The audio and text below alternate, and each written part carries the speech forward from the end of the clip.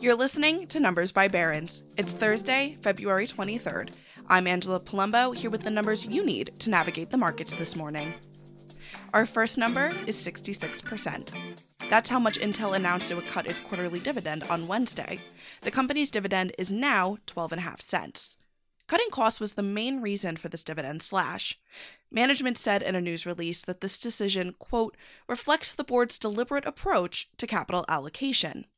Intel now says it's on track to deliver $3 billion in cost savings this year and between $8 billion and $10 billion in annualized savings by the end of 2025. It's not the only attempt Intel has made recently to lower costs. The company's CEO took a 25% pay reduction after disappointing fourth quarter earnings. Other higher-ups in the company also recently saw salary reductions.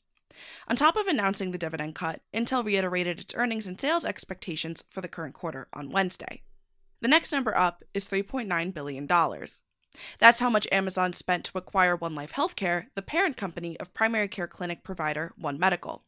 The deal closed yesterday. The purchase of the primary care chain is another push for the tech giant into the healthcare space. The deal was not an easy road. Both One Life Healthcare and Amazon received requests for more information about the merger from the Federal Trade Commission back in September. The FTC won't block the purchase, though it does plan on continuing to probe the merger. An FTC spokesman said the agency will, quote, continue to look at possible harms to competition. The FTC also said it will examine concerns about the use of consumer health information. This is Andy Jassy's first major acquisition since taking the job as Amazon CEO. Shares of both companies rose on the news of the merger. Our last number is $176 million. That's the low end of where online hiring platform ZipRecruiter expects sales for the current quarter to come in. The higher end of that range is $182 million. That marks a decrease of about 20 to 23% from last year. ZipRecruiter attributed the decline in revenue to macroeconomic conditions as employers have tightened their recruitment budgets and executed layoffs. The outlook could be an early warning for the economy.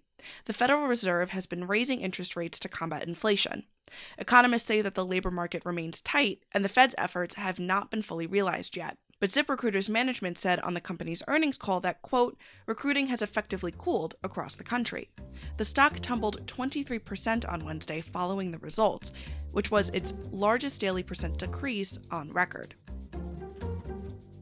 And that's Numbers by Barron's for Thursday, February 23rd.